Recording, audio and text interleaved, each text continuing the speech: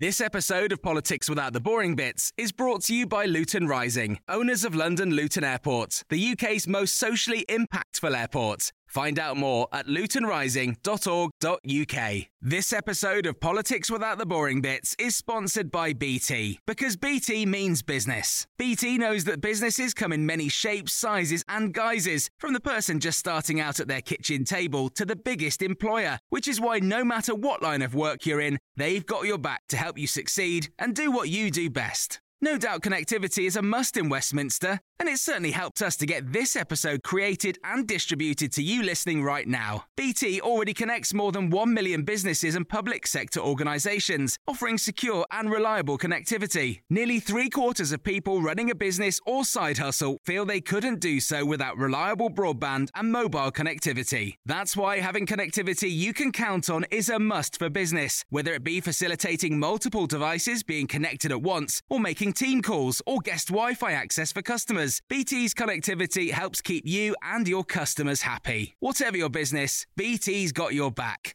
Search BT's got your back. Hello and welcome to the Red Box podcast. I'm Matt Chorley. This week we're joined by former Home Office advisor Fiona Hill, who says Hillary Clinton is following where her old boss Theresa May leads. Matt Smith explains why the history of Prime Ministers could be on George Osborne's side. But first, ex-Blair spin doctor and strident Remainer John McTernan tells the Brexiteers how they could win the referendum. There are three things that Leave must do to win the referendum. First, inspire pride by making it clear that Britain doesn't need Europe. Second, undermine trust by convincing voters they can't believe a word the Remainers say. And finally, just aggregate grievances. What do you hate? Whatever it is, it will be solved after independence. So, John, this just goes to show that a spin doctor can advise anyone to do anything. Your advice on how the Leave campaign could win. How do you think the Leave campaign are doing at the moment? I think they're doing remarkably well, given the chaotic organisation. I think that given the unity of the Remain campaign, the support of the main political parties, the One campaign, the money they had, the leadership and the face of it sorted before Christmas, they should have come out the traps in the new year and they should have won the argument by now. The fact that we're still wondering whether or not we'll leave or remain is a tribute to the ability of the Leave people to kind of sow a bit of doubt in people's minds and the incapacity of Remain to seal the deal. And the thing about undermining trust, this is basically what both sides got to do. I mean, we've seen it with George Osborne launching his big analysis into what happens with Brexit. It doesn't matter whether or not you're £4,000 worth off or £2,000 worth off. It's creating doubt, and but you think both sides can play that game? Well, you see, the thing is, George Osborne should have the authority of Treasury, the authority of being the Chancellor behind him when he makes this claim, and he did have during the referendum in Scotland. But this comes on the back of 4 budgets in a year. Budget in which forecasts were so bad he had to cut benefits, cut tax credits, in which then the next one he found some money, £27 billion, didn't need to cut them. Then, oh my God, look what's happening in China, the forecasts are bad again, we've got to cut some more. In that context, it's really, if in four years he makes 3 forecasts that are all different, in 4 budgets in 1 year he makes 3 different forecasts, why should we believe him for in a decade and a half? He's got to figure on what growth or not growth will do to us. That's his problem. He's undermined his own credibility. Now, Fiona, we read that your old boss, Theresa May, apparently is going to ride to the rescue. She's about to be deployed, I think was the phrase that I saw. Do you think, what role do you think she should be playing in the campaign? Well, the first thing to say is that Theresa's not the kind of politician to be deployed. She'll do... That's a voice of experience. Precisely what she wants to do. I'm sure that's a nice briefing from someone I've worked with in the past.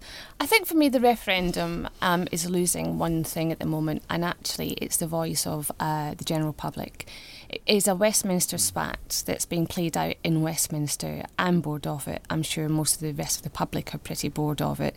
What they really want to know now is how it'll affect their life. And until the campaigns really get that message across and actually start listening, because at the moment it's project fear on one hand, and then on the other hand, it's almost a project fear about what will happen if we don't leave. I think every Project day... Turkey. Yes, project something. I really think it's time, given the enormity of a referendum like this, to really get a sense of how people feel about it, not just as a collective across the nation, but also geographically speaking as well. Because the one worry I have in my head, and John touched upon the Scottish referendum, is, well, what does this mean for the Union? Yeah. For the UK Union? And that really terrifies me as someone who really truly believes in being a member of the United Kingdom. Too much splitting off, going off in different directions, it makes me feel discombobulated. With your former spinning, you're still in the world. You're still in the world of spinning. What would you be saying to if you were advising the Leave campaign? What could the Leave campaign be doing? Well, I'd advise both campaigns, because I don't think it's right to see one without seeing the other. I read in the press the weekend that Boris is apparently going around on a bus. Well, I'm not sure that's going to solve very much, unless he's driving it into a wall. But I think it's time to really get out and speak to people like local authorities, people who are running refugees for victims of domestic violence, people actually on the ground who are struggling to meet their own fiscal budgets to deliver really serious and seriously important services locally for every woman, man and child in this country. Matt, what do you make of this? Where do you see how do you think the Leave campaign is doing at the moment? I think the Leave campaign is actually doing quite poorly. It strikes me that Remain has the absolute advantage in this, insofar as the general consensus is by the end of the campaign, the vast majority of undecided voters will switch to the status quo. So therefore, the only thing that Remain really has to do to limp over the finish line is to sow doubt on every single thing that Leave says. And, it'll be a bare minimum victory, but it'll be a victory nonetheless. One of the problems that Leave has is that they have two big camps rather than the united Remain camp. So Remain can just use that against them at every single turn. As soon as one Leave camp says something, they can just turn around and say that this is being contradicted by one of the other camps. What's really struck me is the extent to which Number 10 is totally taking control of the Britain Stronger in Europe campaign. Even to the point, actually, where we've seen George Osborne launching his analysis thing with 3 or 4 other cabinet ministers stood at lecterns, an exact copy of the Tory election campaign last year. And bluntly, the Tory election campaign last year was incredibly boring. It was very single message, and it defied what everybody said in one. Absolutely, couldn't agree more. I want to see people like Damien Green out there. I want to see our parliamentarians who actually want to remain out there, because at the moment it just feels like there's the Number 10 machine for Remain. And actually, by the way, I think that's what's slightly a turn-off for the general public, because it, to some extent, referendum or referenda, is that correct, are often a bit of an anti-establishment vote anyway. And if you look at the trends within politics at the moment, the Corbyn vote was an anti-establishment vote. The Sanders in America is an anti-establishment vote. There's a general feeling that people are fed up with how things are run or not run, actually, to their benefit. So I think that the whole debate has to be lifted out of everyday politics and everyday political tactics. This really has to be an honest conversation with the general public. And that goes for Leave as well as Remain. People have to be really honest about the facts. It has to be about integrity. And I haven't really heard that so much recently. The problem that Remain have is normally you can win a referendum by saying stay with the status quo. The danger is the EU doesn't look like it's got a status quo. Yeah. The Eurozone is in free fall. There's an economic crisis.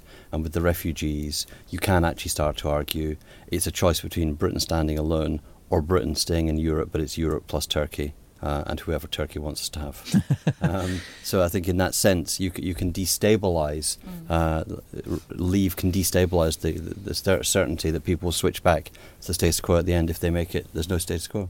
And John, you wrote for Red Box about Jeremy Corbyn's role in this, in his big speech, which actually I thought was pretty good. It did what it had to do, and there's something slightly more persuasive about his reluctance to the cause. He's a reluctant Remainer. he's a switcher. It's not perfect, but on balance, I think we should stay in. It was notable because it was a John McTernan piece in praise of Jeremy Corbyn. I thought he made a very, very British speech, which was a whole list of grumbles about how awful the European Union is and how terrible it could be, and then going, but anyway. Better stay with it. Yeah, better stick with it. Just stick with it. Just stick with it. It was like a weather conversation or something. Grumble, grumble, grumble, grumble, but now not moving. Now, we can't discuss the referendum without updating the now hugely popular Red Box sweepstake. Each week we've been asking the panel to predict the share of the vote which Remain will get to 2 decimal places. The current average across everybody is 53.66%. But interestingly, panellists on the podcast are much more confident at 56%, whereas people who've emailed us are only predicting 51%. So, who wants to start? Definitely not me. Right. 58%. 58% for John. Do you want to use any of your decimal places? I don't. 58.00. So I use them both. Matt? I'm going to go 57%. 57%. No decimals? No decimals. Very good.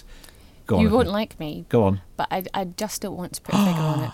Go on. Until I see quite intricate, geographically broken down polling, I really don't feel comfortable putting. Do you think that Remain would be wrong to put 6 at the front? Would it change your mind if I told you the only other person who's refused to play so far has been Sam Coates? I love Sam Coates. I aspire to be Sam Coates. He's tried to bring down the podcast to the inside. I changed my name recently, I should have really have changed it to Sam Coates. Unbelievable. Unbelievable. Well, if unlike Fiona and Sam, you want to send us your predictions, you can email us redbox@thetimes.co.uk, or you can tweet us using the hashtag RedBoxSweepstake, and we'll keep updating it, and the closer we'll get, we'll decide who was a massive Clever Clogs and who wasn't. I think the highest we've got, I think, is pushing close to 70%, and one person has suggested that Remain would get 1%, which, time will tell. We will no doubt return to the EU referendum in the coming weeks, but now, Fiona, let's move on to a different topic. OK, so I'm talking about modern slavery, something which I've worked on now for a number of years.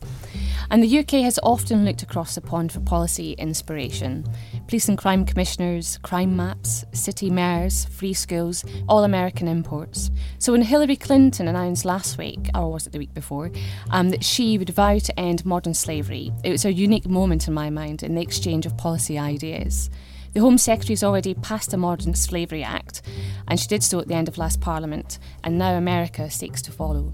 So Fiona, just talk us through the scale, and I know this is something you worked a lot on when you were at the Home Office, and it's probably not the thing that makes the most headlines, but it's probably the thing that could have a bigger impact than sort of the headline crime stuff. So just explain to us the scale of the problem of modern slavery in the UK.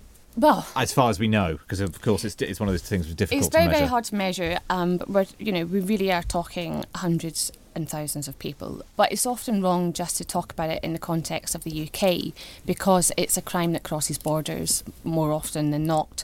There is obviously internal slavery, internal trafficking, but more often than not, it does have an international dynamic to it, and that's what makes it complex, and it's what makes it challenging for law enforcement and, of course, for governments to legislate, because we can only legislate for our own parliament, and law enforcement have to go, to great lengths to get into joint investigations with foreign law enforcement, and that's before you even get into the complexity of actually prosecuting the perpetrators. There are means of doing so, which is quite a long explanation. But nevertheless, it is possible to have a prosecution somewhere else in the country with a UK victim in that investigation. And it is one of the things that the UK has taken a lead on, and it's something that I know Theresa's really focused on. And so presumably now for you to see that Hillary Clinton's picking this up and doing it in an election campaign rather than in office is a sort of... Sometimes it could fall under an issue of being an important thing to do when in office, but it's not a vote winner. Well, the problem with issues like modern slavery is often not enough people know about it. But in any foreign or domestic policy environment, there are always competing priorities, and there is just so much happening at the moment that you have to continually fight to have these things on the map. And the fact that she has made it a campaign issue, I mean, I just think is amazing, because that in itself will just keep the story bubbling along. And it needs to do that, because actually, if you think about the internet and what it does for as a driver of criminality, there is no victim that hasn't at some point been trafficked or exploited without the internet playing some kind of part at some kind of stage. It crosses borders. The internet has no borders. And so therefore the style of policing and the policy response for the future and actually as of now has to change. So if you have Hillary Clinton in America and you have Theresa May in the UK talking as they do on other subjects like counter-terrorism, for example, that is a good thing, because those tools that are used to investigate terrorists are the same tools which are needed if you want to track down organised crime groups, who, by the way, are also smuggling around the Mediterranean. Often I think that they are the same people. They are well connected. They are very well connected. And our law enforcement, therefore, has to get better connected. John, what do you make of this as an issue, and particularly seeing somebody like Hillary Clinton putting it in a campaign? Well, I think it's one of the great moral issues of our time, isn't it? And it's something that clearly has quite a cross-party appeal. It's something which, as Fiona said, it takes painstaking effort, not just in the pursuing of the crime, because the victims of the crime don't always know that they have recourse to justice, or feel they fear the enforcement of the justice on them, as well as the people who traffic them, and the international dimension, not just the getting international agreement between willing countries. A lot of the places from which this originates are ungoverned territory, like Libya, and a lot of the people that we need to track down are hiding in dark places and dark spaces on the internet. So I think it's an incredibly welcome initiative, and I think I've always been of the opinion that a woman president may well be even more game-changing than a black president, because Barack Obama is a man, and a woman may well bring a different agenda. And this concern about trafficking, human trafficking, because the largest proportion of people who are trafficked are women, that starts to give you a sense of what the dimensions might look like in foreign policy and diplomacy and treaties and international organisations. I mean, Hillary Clinton has spoken about trafficking for many years, but through the prism of human rights and women's rights. Yeah. What we see now is human trafficking, modern slavery. Here's a cool fact. A crocodile can't stick out its tongue. Another cool fact, you can get short-term health insurance for a month or just under a year in some states. United Healthcare short-term insurance plans are designed for people who are between jobs, coming off their parents' plan, or turning a side hustle into a full-time gig. Underwritten by Golden Rule Insurance Company, they offer flexible, budget-friendly coverage with access to a nationwide network of doctors and hospitals. Get more cool facts about United Healthcare short-term plans at uh1.com. Hey, I'm Ryan Reynolds. At Mint Mobile, we like to do the opposite of what Big Wireless does. They charge you a lot, we charge you a little. So naturally, when they announced they'd be raising their prices due to inflation, we decided to deflate our prices due to not hating you. That's right. We're cutting the price of Mint Unlimited from $30 a month to just $15 a month. Give it a try at mintmobile.com/switch. $45 up front for 3 months plus taxes and fees. Promo rate for new customers for limited time. Unlimited more than 40 gigabytes per month. Slows full terms at mintmobile.com. This episode of Politics Without the Boring Bits is brought to you by Luton Rising, owners of London Luton Airport, the UK's most socially impactful airport. Find out more at lutonrising.org.uk. Is a massive profit generator for criminals. Huge. Organised crime groups. I can't put a figure on it, but we're talking millions and millions of pounds. And the reason they're able to make so much money is that they are evading prosecution. They're not being tracked down. And the reason they're not being tracked down is because police are policing it like other victim-led crimes. It's an organised crime, and therefore we need to use the tools like communications data. The IP bill is going through Parliament at the moment. That bill could change the way policing happens to respond to this type of criminality. It's an interesting issue because it can be quite nuanced in terms of a political issue, and whereas a sort of straightforward politician might promise to crack down on prostitution or begging or gangs, actually the criminals who would be targeted by a straightforward politician are actually the victims, and so it becomes quite it could be quite a difficult sell to the electorate. Absolutely. And one of the things, when I heard that Fiona was going to be talking about modern slavery today, I Googled Hillary Clinton's speech on this, and I must confess I found it incredibly hard to find much about it. And I think that's going to be the key factor in this, is that it's simply there's not enough political capital in this to make a huge impact.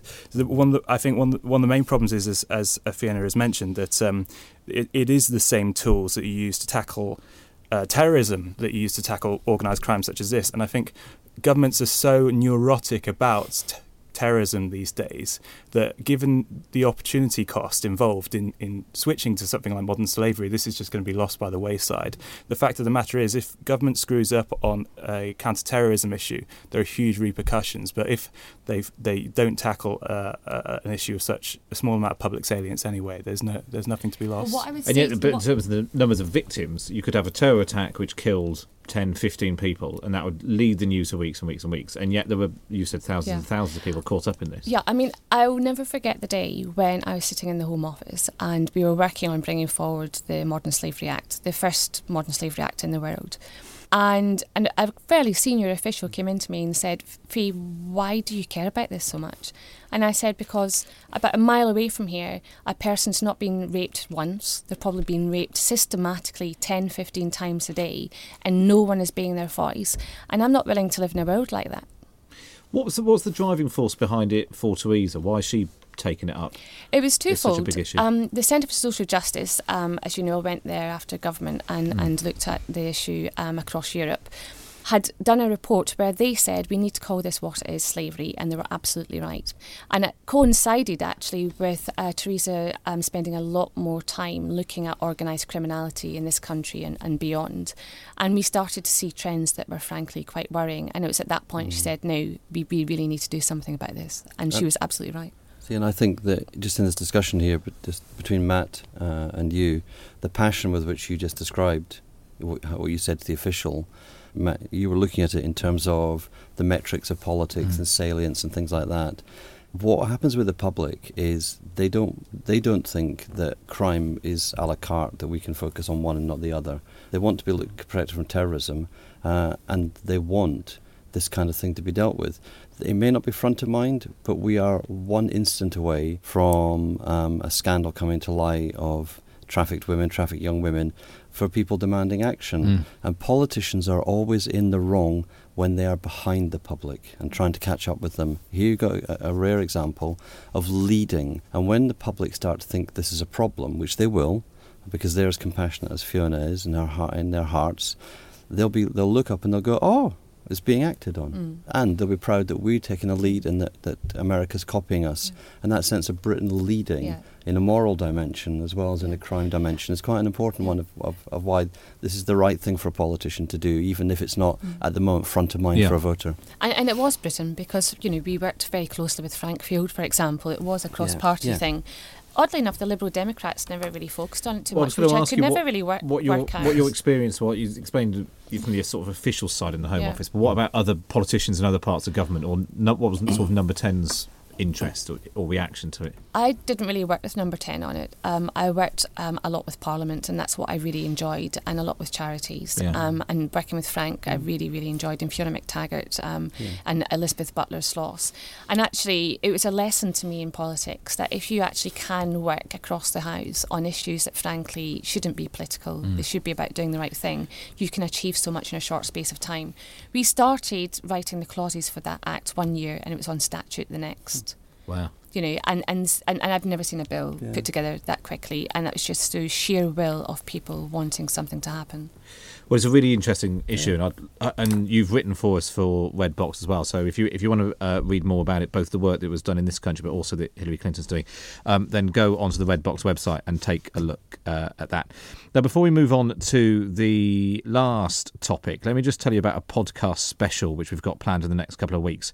Ask the Experts will give you the chance to put your questions direct to a panel of It says here Westminster's finest. So do you want to know the secret to win an election, or the dark arts of spin doctors killing a story?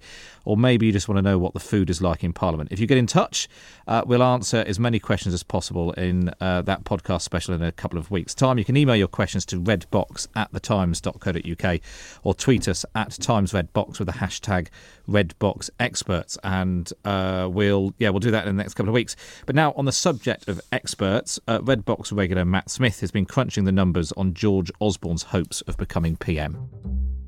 Despite recent setbacks, George Osborne is still David Cameron's heir apparent. He is in good company. Since the beginning of the 20th century, more Prime Ministers have been Chancellors of the Exchequer than have been leaders of the opposition. But he should be warned. Those that seize the keys to number 10 last just 3 years and 87 days, barely half of the average tenure of leaders who win a general election.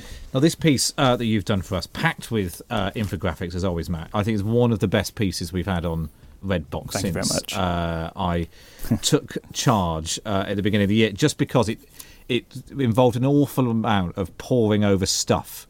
It was exactly what infographics are for. Loads of work for you, and I can work out what it's telling me in about 2 seconds.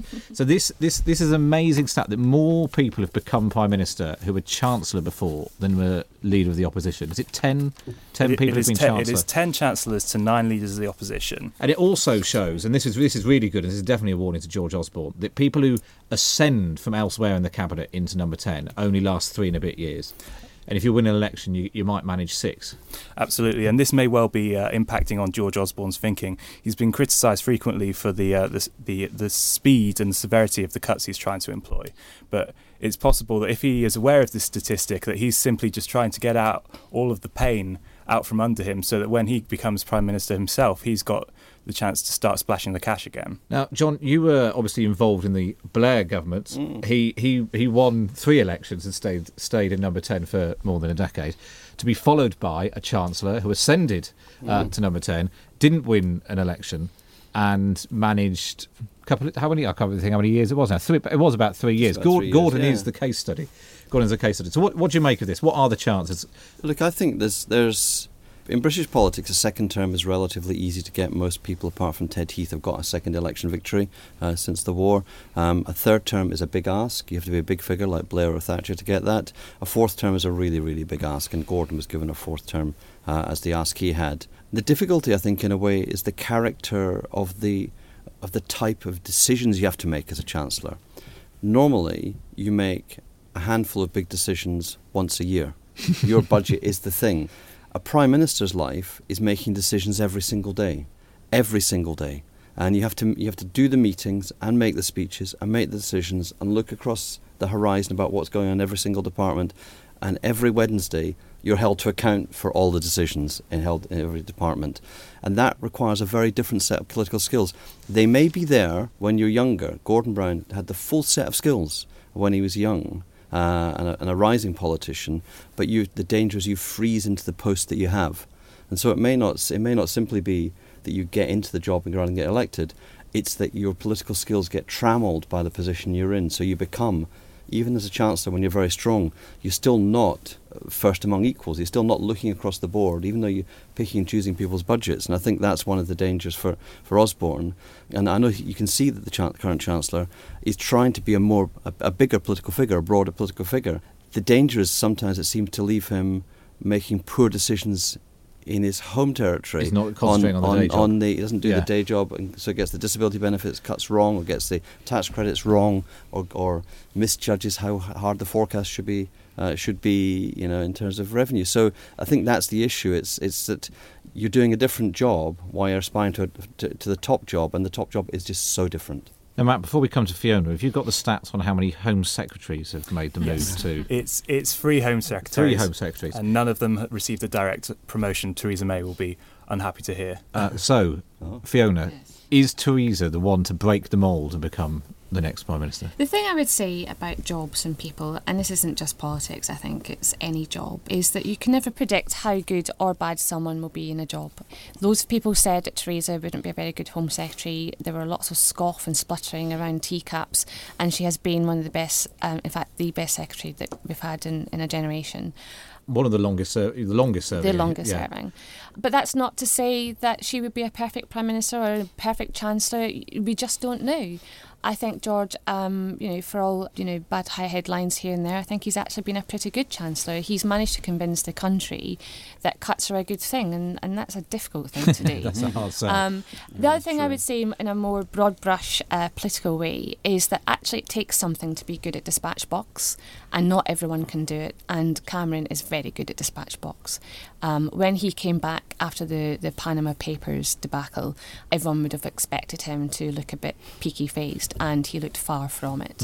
George at dispatch box, can I really see it on every issue? Not so sure, but that's something I'm sure his team probably will help him work on. What about Theresa at the dispatch box? Because you Awesome. probably watched her more, sitting in every Home Office question. You probably saw her more than... Theresa has a strong voice and she's got height, and that sounds quite superficial, but it actually really matters. Presence, it gives you presence, doesn't it? I mean, intellectually, you can see the triumph of the budget was the sugar tax. Look at what's happened with Dolmio. Yeah. Look at the food industry responding to the sugar tax. And yet, because of the turbulence the last few weeks, that's not come out. But you get that thing through courage, because Gordon Brown had the same proposal but declined to do it because he was scared of the industry and the backlash from the tabloids. And it takes a kind of vision of how society should be. Although the counter-argument to that is the sugar tax was only in the budget because he needed something to try and cover up a lot of other bad news. But it's changed behaviour already, and so I think I can't stand sugar tax. The point of the modern slavery bill is to have a view of the way the world should be. Yeah. The sugar tax is a view of the way the world should be. You may not like it, but Nanny knows best. Nanny never knows best. And see, that there summed up the difference between left and right. Yeah. In a single exchange. Now, Matt, From a man who's never had a nanny. One of the things that your piece of Red Box also showed is the way that George's popularity has gone up and down, both with the public but also with share prices. Tory members. Theresa's actually has grown. I mean, particularly amongst Conservative members, through Con Home, Theresa's gradually, her platform seems to have risen, probably because, like you were saying, Fiona, starting off probably with criticism at the beginning as to why was she made Home Secretary, has actually proved herself in the job. Having dug around those numbers so much, what's your prediction, Matt? Is George going to do it? It's such a tricky one. The main factor in whether or not George Osborne will become Prime Minister, I think, is what happens in the European referendum. If the Leave side triumphs, then every single potential Conservative candidate who backed the Remain option is toast. It's going to force David Cameron to step down almost immediately. In fact, the really interesting thing about that, perhaps, is Cameron is really intent on staying even if the referendum is lost. And it's almost certainly he'll be immediately ousted. And what happens there is it depends how orderly the transition becomes, because if Cameron feels his position is completely untenable and he leaves even before a leadership contest has come full circle, it may actually be George Osborne in his capacity as Secretary of State who has to step in and take the reins of the country as a whole, becoming Prime Minister both on purpose and by accident in one fell swoop. After that, basically, George Osborne's stock is so low at the moment after this Parliament's omni-shambles budget, essentially. So he needs as much time as possible to recover, which means as clear a Remain victory as possible, which will allow David Cameron to pave the rest of the Parliament. Cameron needs to hang on to give George time to bounce back. Yeah. But like, as Groucho Marx said, time wounds all heals. Unless George Boris will be hoping in the Treasury Boris, and see what happens. Is that good for anybody? Would that be good for the economy? Good for George. Putting Boris into the Treasury. It would be good for commentators. Great for Red Box. Yes. Whether or not it would be good for the money in our pockets is another question altogether. Well, let's leave it there. I'm afraid we've run out of time for this week. There's plenty more as ever on the Red Box website. You can get in touch, as usual, particularly for the Ask the Experts, at the email address redbox@thetimes.co.uk, or you can tweet us at TimesRedBox. You can subscribe to the podcast through iTunes or on your Android device. And as ever, sign up to my morning email briefing at thetimes.co.uk/redbox/sign up. But for now, from Fiona, John, Matt and me, it's goodbye. Thank you for downloading. To discover more, head to thetimes.co.uk. This episode of Politics Without the Boring Bits is brought to you by Luton Rising, owners of London Luton Airport, the UK's most socially impactful airport. Find out more at lutonrising.org.uk. Even when we're on a budget, we still deserve nice things. Quince is a place to scoop up stunning high-end goods for 50 to 80% less than similar brands. They have buttery soft cashmere sweaters starting at $50, luxurious Italian leather bags, and so much more. Plus, Quince only works with factories that use safe, ethical, and responsible manufacturing. Get the high-end goods you'll love without the high price tag with Quince. Go to quince.com/style for free shipping and 365-day returns.